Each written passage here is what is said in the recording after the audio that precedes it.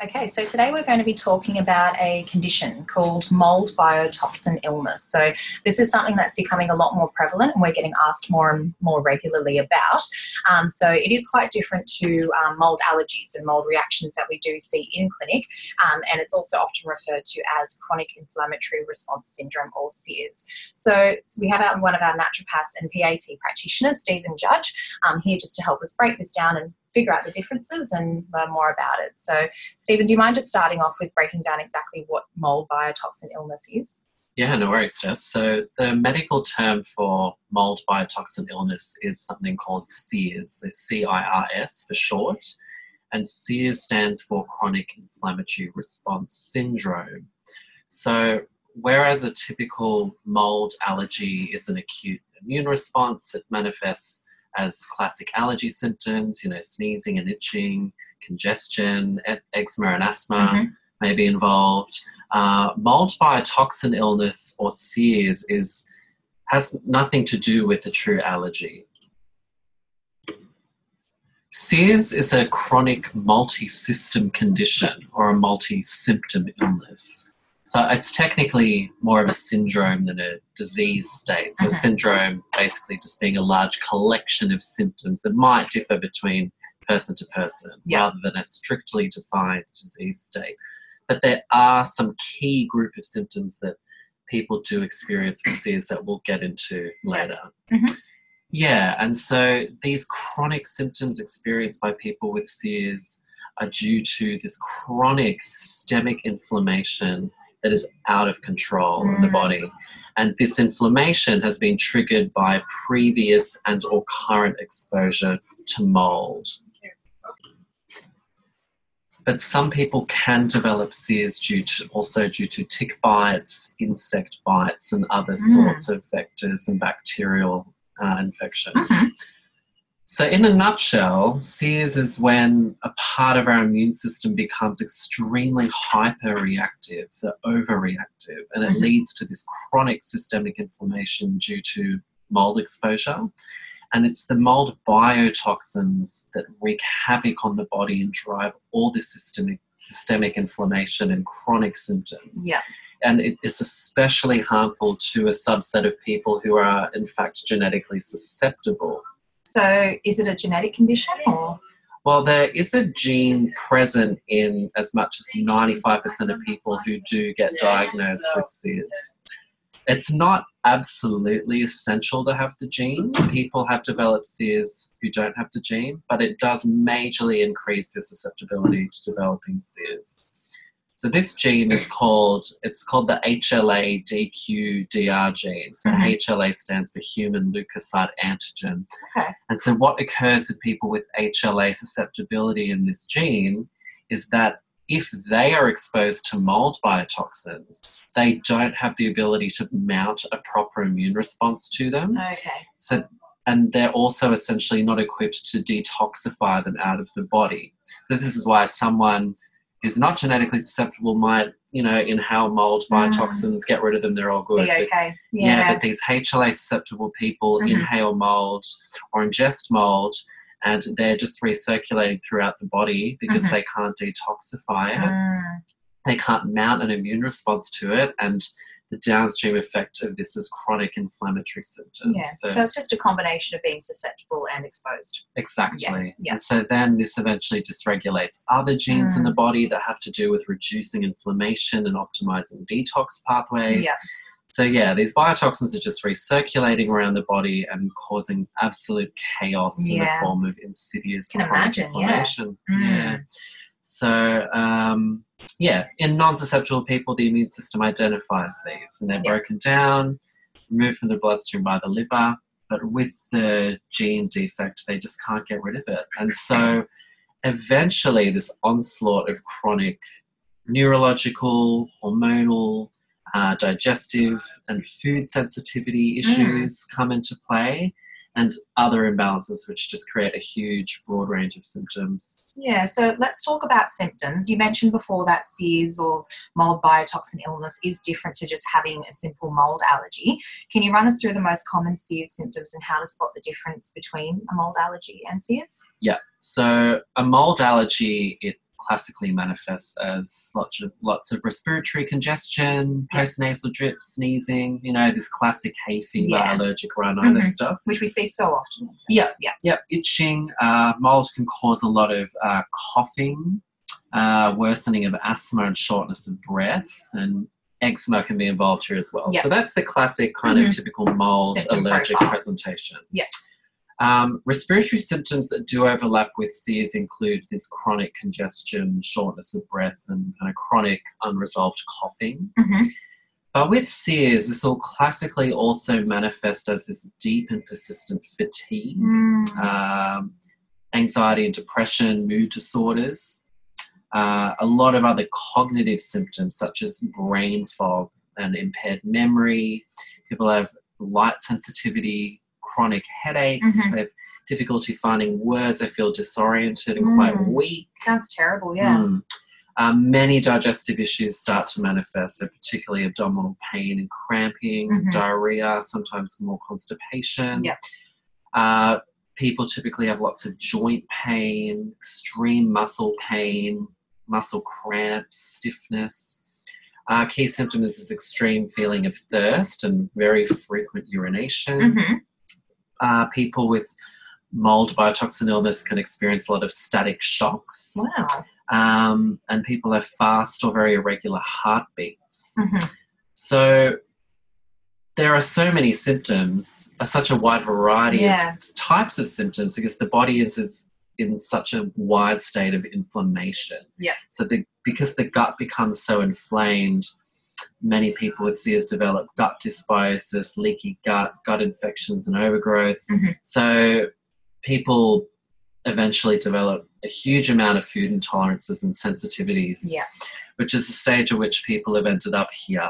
They're reacting to salicylates, amines, glutamates, gluten and wheat, dairy, yeast, soy, histamine, you name it. So even though they're doing the right diet on paper, they're reacting to everything. They've got chronic gut symptoms. They're exhausted. The brain fog is a big symptom. We have a lot of podcasts on these naturally occurring food chemicals. If you're not familiar with them, you can refer back to the list as well.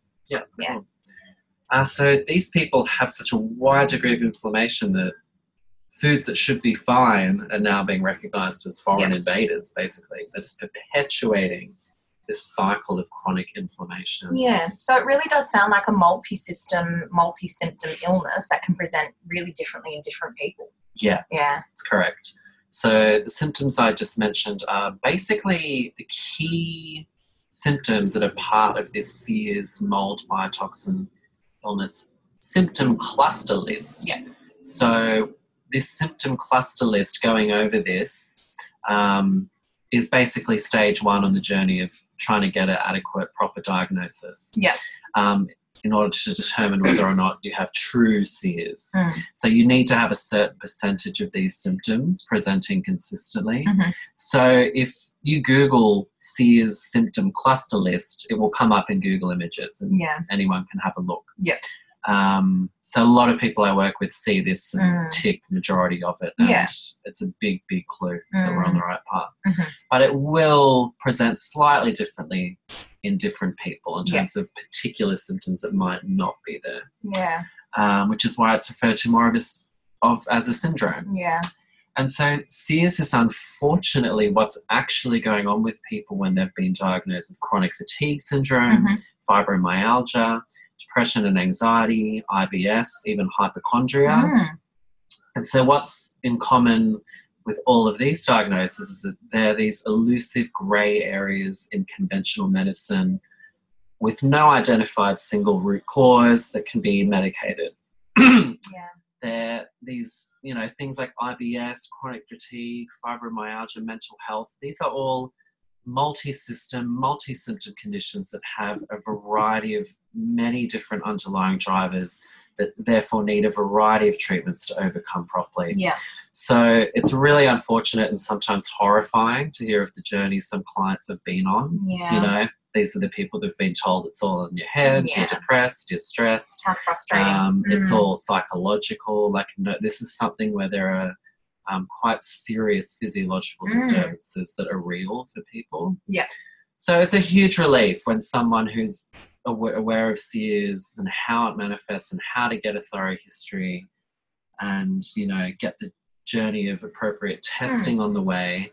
It's a relief for people when they find someone to help them through this. Yeah. And get through it step by step. Yeah. So they can finally get some answers. Yeah, definitely. So are there specific tests involved for people to find out if they do have SEERS? Yeah, so it's a bit beyond the scope of this podcast to dive into a lot of detail around all the different tests needed. But it basically involves, it's quite a sequential step-by-step process. It basically involves working through the symptom cluster list with a practitioner. Ticking off. Doing an online or in-clinic kind of visual contrast sensitivity test because the mold biotoxins can damage capillaries in the eyes that affect and cause a lot of visual disturbance. Then there's this gene testing. A range of blood work is very important to look at.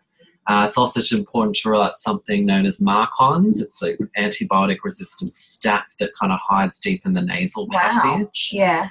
And that needs to be dealt with very quickly because it just perpetuates everything. So I'll just advise anyone listening who's thinking it might be an issue to Google this SEERS symptom cluster list. As a starting point, And if you're looking at this and thinking this may be an issue for you or a loved one, get in touch and seek out just SEERS aware health practitioners. And so how I imagine treatment must be very comprehensive and individualised and depend on the testing results and whatever's going on with the individual person. Yeah, definitely. But regardless of the individual presentation, frontline treatment for this is you've got to remove yourself from the mold. You cannot be around mold as it will just continue to drive symptoms. You can't kind of take supplements to get rid of it but live in the mold. You've got to get out or you've got to get your house remediated. So removal from exposure is crucial. And then the next step is appropriate medications and or supplements that basically act as binders of these biotoxins. We need binders to get in and get them out because the body is not doing it as it should be. And then when this is on some level being successfully employed, we need to go in and correct all of the hormonal and inflammatory issues that are present as a result of the collateral damage of all these biotoxins. So it's crucial that people have their homes assessed by a building biologist, like a professional. And do not try to clean this yourself. It usually makes it worse. You really need professional experienced mold remediators who know how to accurately measure the mold types and the levels present in your home and then what to do about it if it is present. So I just refer people onto the Australian Society of Building Biologists who have a list of properly qualified people. And so I guess the reason why people have ended up here is because they have become so hypersensitive to mold. They can smell it a mile away. And people with SEERS very typically develop chronic gut dysbiosis, and SIBO is also very common. It's a small intestinal bacterial overgrowth.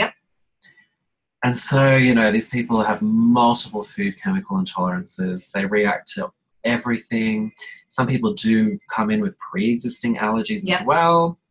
So even though SEERS itself isn't an allergic condition, the mold treatments kind of help desensitize people for the reaction to mold. If they do come into contact with it. Because these people, if they do accidentally come into contact with it, they get very unwell. So we also typically prioritise doing a yeast treatment as well because the yeast present in any foods they're ingesting can really flare symptoms too. Okay, so what can people do now in their homes and with their diet if they think that they're having an issue with SEERS? So as I mentioned, please get in touch with a practitioner as soon as possible if you think this is a driver and an issue for you. And if you get your home tested for mold and it's present at dangerous levels, you're unfortunately going to have to get it out. You are going to have to get out, or you will have to get it out by a professional building biologist as soon as possible. Dealing with this can seem like a nightmare for people. It's kind of like they're having to uproot their entire life, throw out clothes, books, you know. But to gain your health back, it's crucial. So if you're dealing with SEERS as part of long-term treatment, if you're recovering from all this chronic inflammation. It's important wherever you are, wherever you do go, to try and clean up the air as much as possible wherever you're now living. Yeah. You know, most indoor air is actually worse than pollution outside. Yeah, there's more toxins inside than outside, So even if your home and office pass the mold inspection, there's tons of other indoor air contaminants that can be driving a lot of this inflammation. You know, volatile organic compounds. There can be bacteria in the air as well, floating around, endotoxins. You know, many different microbes floating around basically due to moisture, humidity. And these artificial environments we create as well. Yeah. I even wouldn't be putting any plants in the bedroom because of the moisture and the heat. There can be a lot of mold, fungus that grows in house plants indoors. It's best to keep that in the living room. Yeah. You know, we haven't evolved to live in contained spaces with recycled air and terrible ventilation. So one of the best things you can do is to invest in a high quality air filter. So having quality air in the home is a big priority for getting through this. A low mold diet is highly recommended and employed during CS treatment. It reduces the likelihood that you're going to get, you know, more inflammation from the foods you're ingesting. So it's, you know, important to try and avoid processed, canned, box bottled food.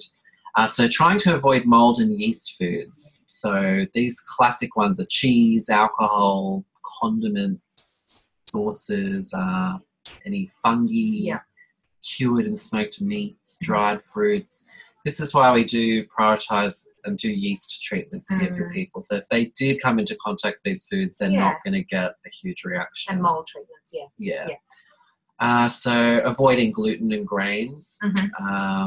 Make sure you've got mold-free coffee. It's when these are stored that they can generate mold, I suppose. Exactly. And, you know, just that typical anti-inflammatory diet template to try and stick to, you know, trying to prioritise organic pasture-raised animal products. Kind of low-carb veg, broccoli, cabbage, peppers, you know, plant-based diets, a lot of raw nuts and seeds, sticking to the healthy anti-inflammatory fats, so organic butter, olive oil, coconut oil, avocado. But the only potential and common issue here, which is why people end up here again, with this general recommendation of heaps of plant foods, olive and coconut oil, nuts and seeds, they're all really high in food chemicals. So salicylate, amine, glutamate, histamine, which are driving a lot of particularly gut symptoms, brain fog, and perpetuating everything. So, you know, the people who are doing everything right. Damned if you do, damned if you don't. So if this is you, please get in touch and find out how you can test for and treat these food intolerances that are so then you can actually follow the right diet. And particularly driving a lot of gut upset, the brain fog, joint pain, rashes. The whole list. So that's kind of the lowdown with the diet. But it's important to be utilising natural detoxification techniques as well to ensure that your detoxification organs are all in an optimal state, because this all comes down to getting the mold biotoxins out, dealing with gut overgrowth and infections, getting the gut strong. So, you know, employing regular infrared sauna, skygen brushing, dry skin brushing, taking supplements for detoxification that are determined necessary by a practitioner. It's very individual. Some people are way too sensitive for particular ones. Epsom salt baths are really nice. So having a good quality air filter, focusing on that low mold diet and treating those intolerances that are there. Ensuring detox pathways are strong. And just to emphasize and highlight again, you know, part of SEER's treatment, even in those early initial stages of getting out, taking binders, is getting the gut strong. You've got to set out the gut. Handle it. Detox pathways have to be strong, because when you're taking binders and other supplements or medications to deal with the mold biotoxins, the gut has to be strong. Otherwise, this is when people get very ill and they can get severe side effects. And so a part of dealing with the gut is to test for and treat any food Yeah. intolerances. It just takes all the guesswork Yeah. out. It relieves a lot of stress from Yeah. people. And if you're not familiar with our natural allergy treatment that we have mentioned a few times in this podcast, we do have all the information on how it all works and what it can be appropriate for, which conditions it can help with on our website, which is naturalallergytreatment.com.au.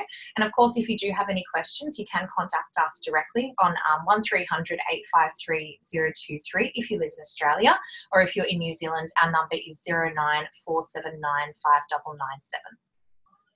Awesome. Thanks, Cool. Jess. Thanks, Stephen. Speak to you soon. Bye.